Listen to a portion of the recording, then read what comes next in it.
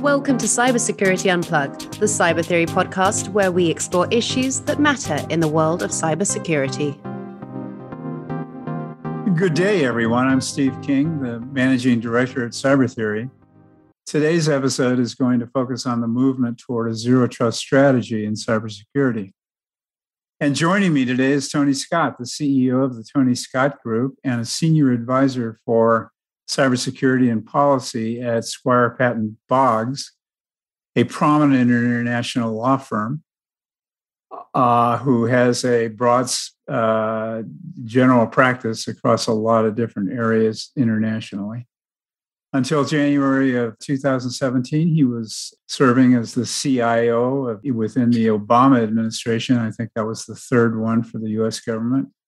And in that capacity, as we all recall, he created a government-wide response after the OPM hacking incident, including the Cybersecurity Sprint and Implementation Plan, which dramatically improved the information system security posture of the federal government. In addition to that, Tony also is a board member of Color Tokens, who's a cybersecurity company that's moving rapidly in the zero trust world.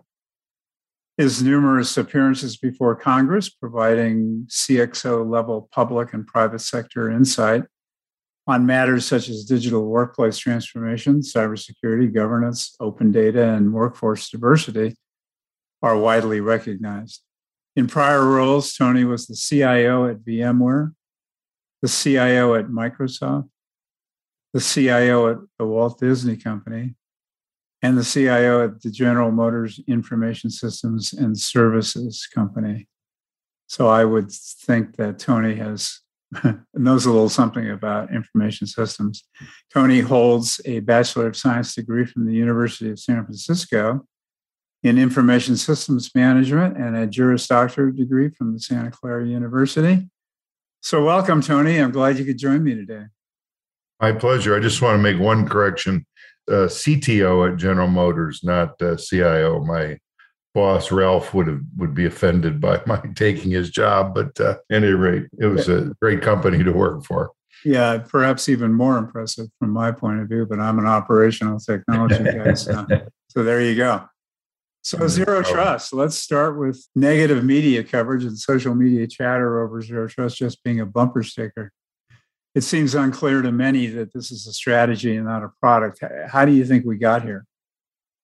Well, I think the origins of this, go back to the beginning of computing. We struggled in the first 20 years or so with interoperability issues. Every computer manufacturer kind of had their own spec. There were no standards for interoperability. And so the industry worked really hard. And I got to say, I think did a really good job over, the next many years of creating great interoperability standards such that today, anything you buy can interact with and interoperate with practically everything else that you might buy. We don't even think about doing the sort of long test and burn-in cycles that we did when I started my career, at least. And all that's great. And again, I think there's, a testimony to the power of standards and so on. But what we didn't do was ask the next question, which is, if I can interoperate, should I? And what are the rules around that? So as the result of the lack of that, we have, kind of this open environment where it's a free-for-all for bad guys who want to, get into a network and, or any kind of an array of information systems and do damage.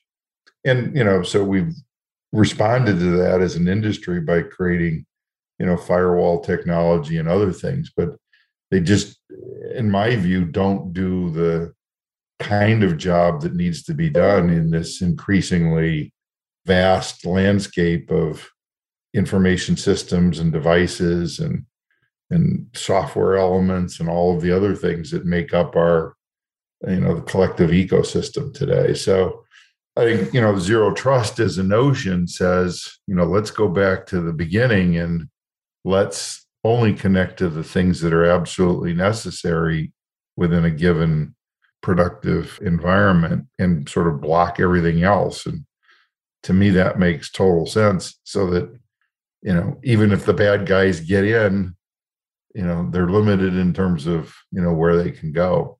So, to me, that's just basic common sense and shouldn't be a lot of mystery around it as far as I'm concerned. Yeah, sure. You and me both. And as you know, John Kinderbag's a member of our Zero Trust Council, and we're big Zero Trust fans. Though we don't see it as the Holy Grail in terms of once we get to Zero Trust, we're going to solve all of our cybersecurity issues, as you and I have discussed. Can you explain from your perspective how an incremental approach towards Zero Trust leads us closer to our desired state?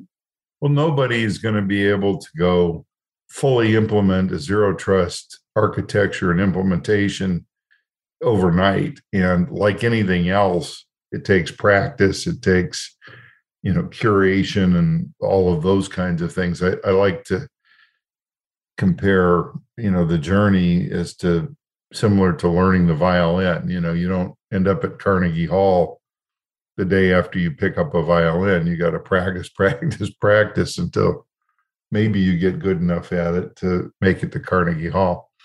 And all of us, and this is, I think, true of any technology. It's not unique to Zero Trust, but I recommend to clients, get started, pick an environment, start learning the, various elements of the technology. And then as you develop skill and confidence, and all my clients that have done this they develop, skill and they also develop confidence. Then you can expand to larger environments. But to sit and twiddle your thumbs and ignore today's problems with, ransomware and all the other things that are going on, I think is not smart and naive at best, but could be negligent in some worse cases. So I say, get started, get on the journey. If you want to lose weight, start exercising. It's just one of those common sense kinds of things. Yeah, there's a significant absence of common sense in the way that we prosecute cybersecurity today, I think. And you and I both come from the IT operational side of the business, if you will. Given that there are 4 maybe tribes in the cybersecurity space, and sure, one of them is technology centric. I think that casts a little different light on approaches to cybersecurity. Can you sort of share your thoughts on how your background influences your perspective? Well, there's a couple of things. I mean, clearly what's driving the conversation today is cybersecurity issues, ransomware, hackers, the whole array of folks out there that are trying to do bad things. But I also come at it from a operational standpoint. And I'll just tell you a couple of quick things. So as a CIO, the thing that you hate is that call that comes in the middle of the night when something goes down, then there's a scramble, for the next several hours to however long it takes to figure out what the heck happened and why did it happen, and, what can be done ultimately to prevent that thing from happening again. And there's all kinds of, it turns out, operationally bad things that can happen, from misconfigurations to what we called fat fingers, people pressing the wrong keys accidentally, to confusion of people working in a test environment, inadvertently performing actions in the operational environment without knowing it. I mean, the list goes on and on and on and on. Aside from just a cybersecurity point of view, if you set up a micro-segmented sort of zero trust environment, you're simultaneously decreasing the chances that some of these accidental things that happen all the time in a daily environment, will happen. And a great example is the recent Facebook stuff that happened. These are just operational miscues that happen because of, privileged access and people, in some cases, doing things that shouldn't happen in a robust operational environment. I believe that there's a lot of additional benefits on top of just better cybersecurity. The more you can isolate things into smaller clusters of work, think of it as operational microsegmentation or something, right? It just tends to work better. Let each thing do its own work, but protect it from bad things that are going on in the environment around it is just a great idea. Yeah, sure. And it feels like, I think not, it feels like we have data that empirical data that suggests that, more than 95% of our problems are due to poor hygiene. That goes to patching and is to your earlier point about configuration management as well. It also extends out to the front end on software development where we don't have a lot of rigor in that engineering process. You also, I presume, think that improved hygiene will improve our overall condition. Well, I do. And so I've been responsible for large development teams as well as operations teams. And you see, or some organizations that really do practice, what I would call best practices, and do a really good job of that. But you also see in most organizations I'll call it an uneven application of that. So you'll have one team that does a pretty good job, and then you'll have another team somewhere else in the organization that just doesn't have the discipline and so on. And in my experience, the differences in cost and time and total cost of ownership of these things dramatically is different when you have a team doing the right things versus a team being a little sloppy around those things. And it shows up throughout the whole life cycle of the software in terms of patches that need to be made, updates that need to be made. It shows up at the help desk in terms of things that don't work the way they're supposed to or other problems. I mean, you just end up paying for these things over and over and over and over again when they're not done right up at the beginning. And I like to say to my teams, there's no free lunch there. It pays to do it the right way. And I'll go back to my days at General Motors. The whole auto industry had a problem with quality in the 90s. And you had companies like Toyota just killing us as a U.S. car industry because of these real, quality sorts of issues. Once that reputation is there, it's awfully hard to overcome. And we knew, from a data standpoint, that General Motors and all the other U.S. manufacturers caught up to the Japanese in terms of quality in the 2000s, late 2000s kind of time frame. But the public was soured on our products and still haven't caught up, frankly, in terms of public perception, even though the reality is they're just as reliable and the quality is just as good, but you can't convince the public of that. And I think in the software industry, we have the same issue potentially brewing where people are going to start to pay attention as software takes over more and more things. People are going to start to notice, hey, this thing works and is easy to use and is secure and safe.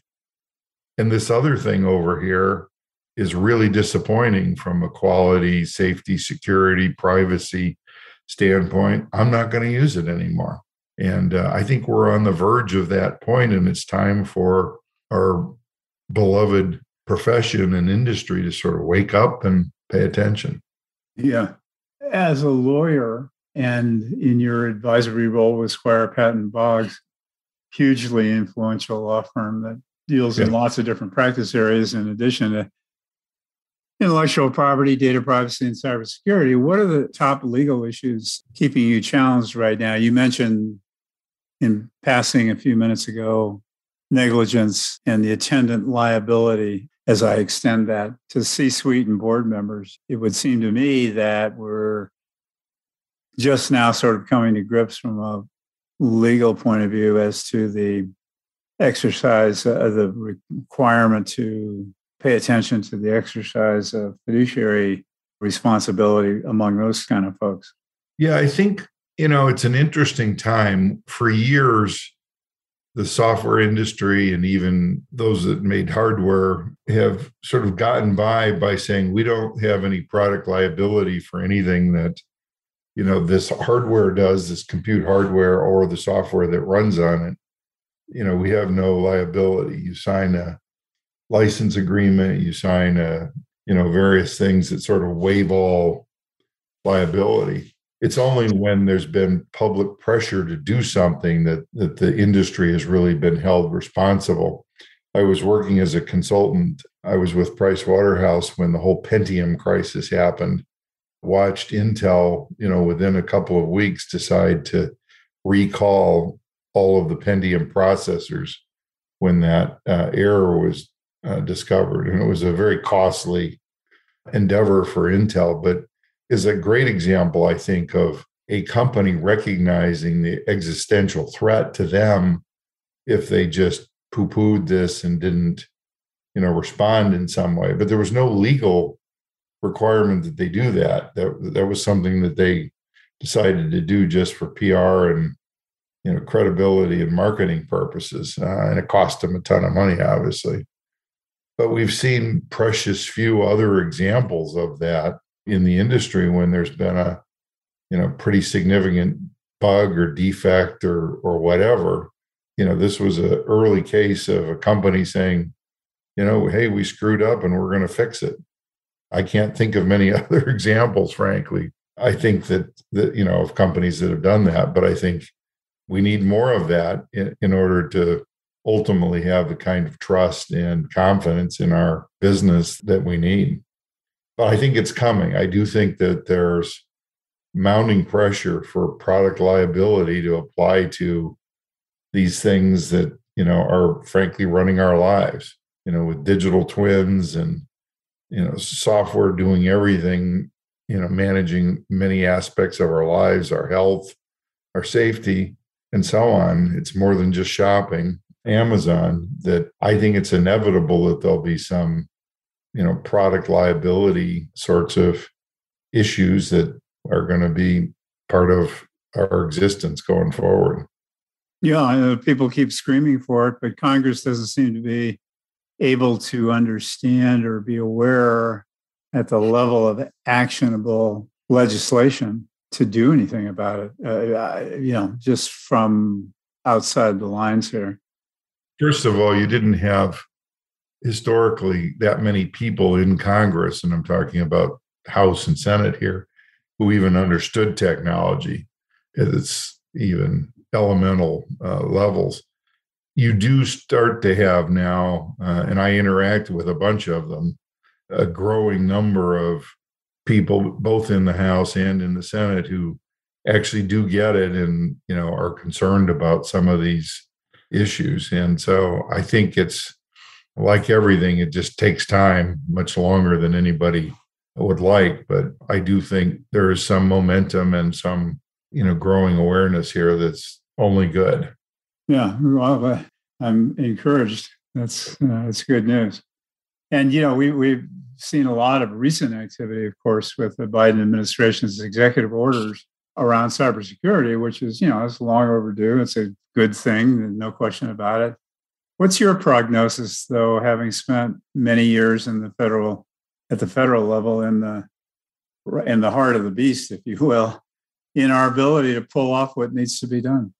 Well, I'd say two things. One, we talk about technical debt a lot in the IT industry, and that's the failure to keep up and keep whatever we're doing modernized in a sort of respectable way. And I think of cybersecurity debt as well as an element of that. And so I'd say objectively, I think we're pretty far behind on that. There's a lot of cybersecurity and technical debt that we're paying a lot of money to keep a lot of really old sort of bad stuff going, and it's risky.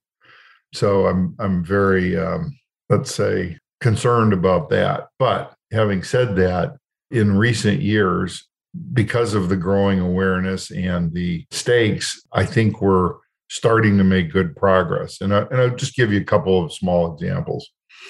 one of the things that we started at the end of the Obama administration was the requirement that every big federal agency risk rate its critical applications along three dimensions. One was cybersecurity risk, one was cost, is this critical system overly costly or cost burdensome? And then the third dimension was its suitability for business purpose. And so every year when it comes to budget time, agencies have to look at their critical systems, rate them on those three dimensions, and then define what it would take from a cost and resource perspective to address those issues. And the point of doing that was to make sure that there was explicit transparency in terms of the budget process, meaning Congress in particular, of the size of the problem, the nature of the problem, and what it was going to take to fix it. And to force Congress in particular to say, no, we see the problem, we know how big it is, we know how dangerous it is, but we're deliberately deciding not to do anything about it. Or, hopefully on the other hand, say, oh, that's a problem. Maybe we better allocate some money or some resources to go fix that. And the result of that effort, now going on its fifth year, has been kind of what I talked about before, a growing awareness in Congress in terms of the set of problems that we're facing and better funding for fixing those things. So our technology modernization fund, as an example, is well over $1 billion now that agencies can use to apply for funding to get some things fixed. And while far too short of the total amount of money needed, which is in the tens of billions of dollars, it's better than the zero that was there 5 years ago.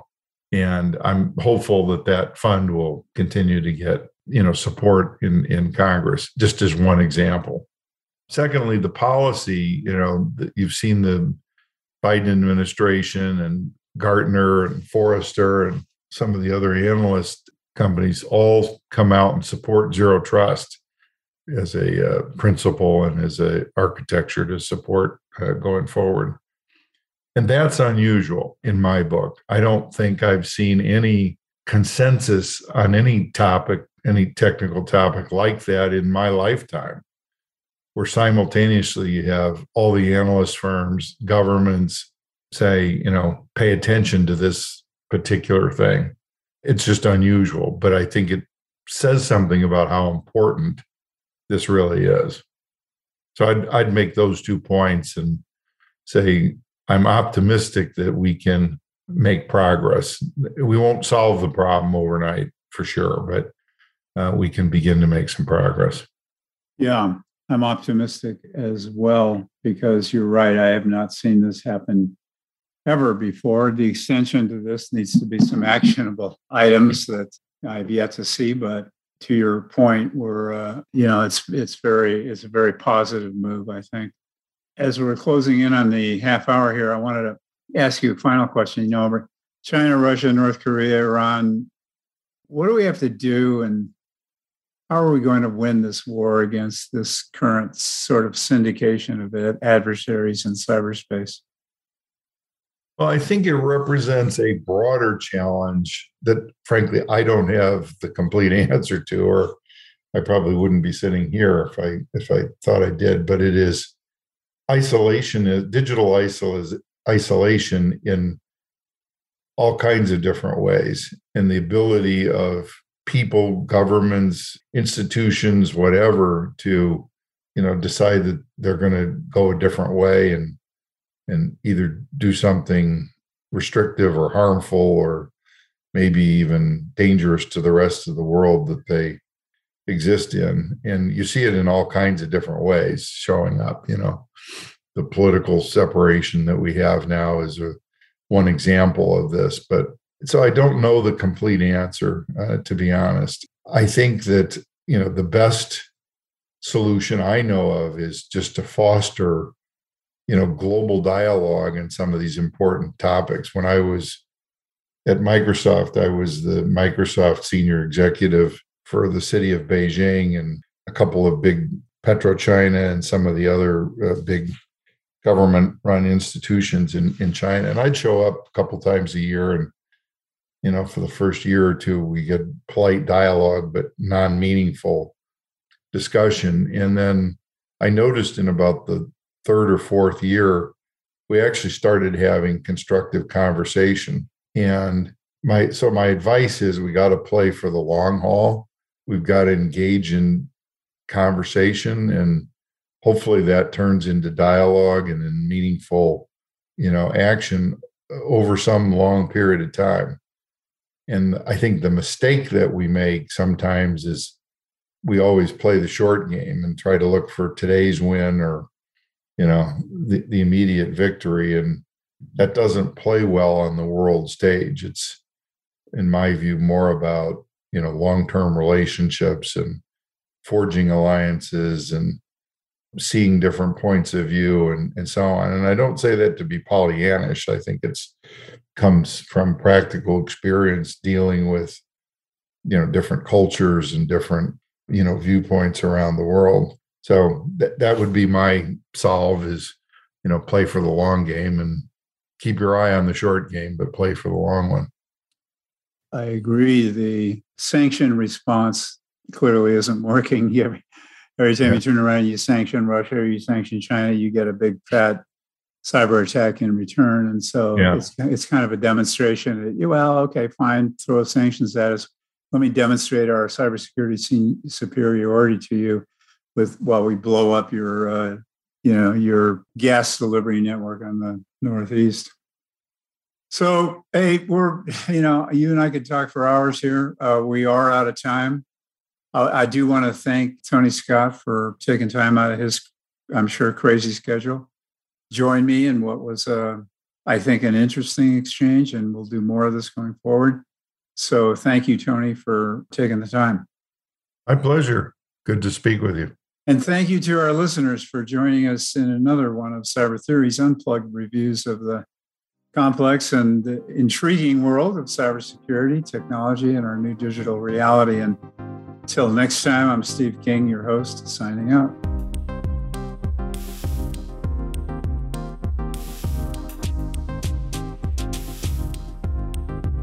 Thank you for joining us for another episode of Cybersecurity Unplugged. You can connect with us on LinkedIn or Facebook at Cyber Theory, or send us an email at social@cybertheory.io.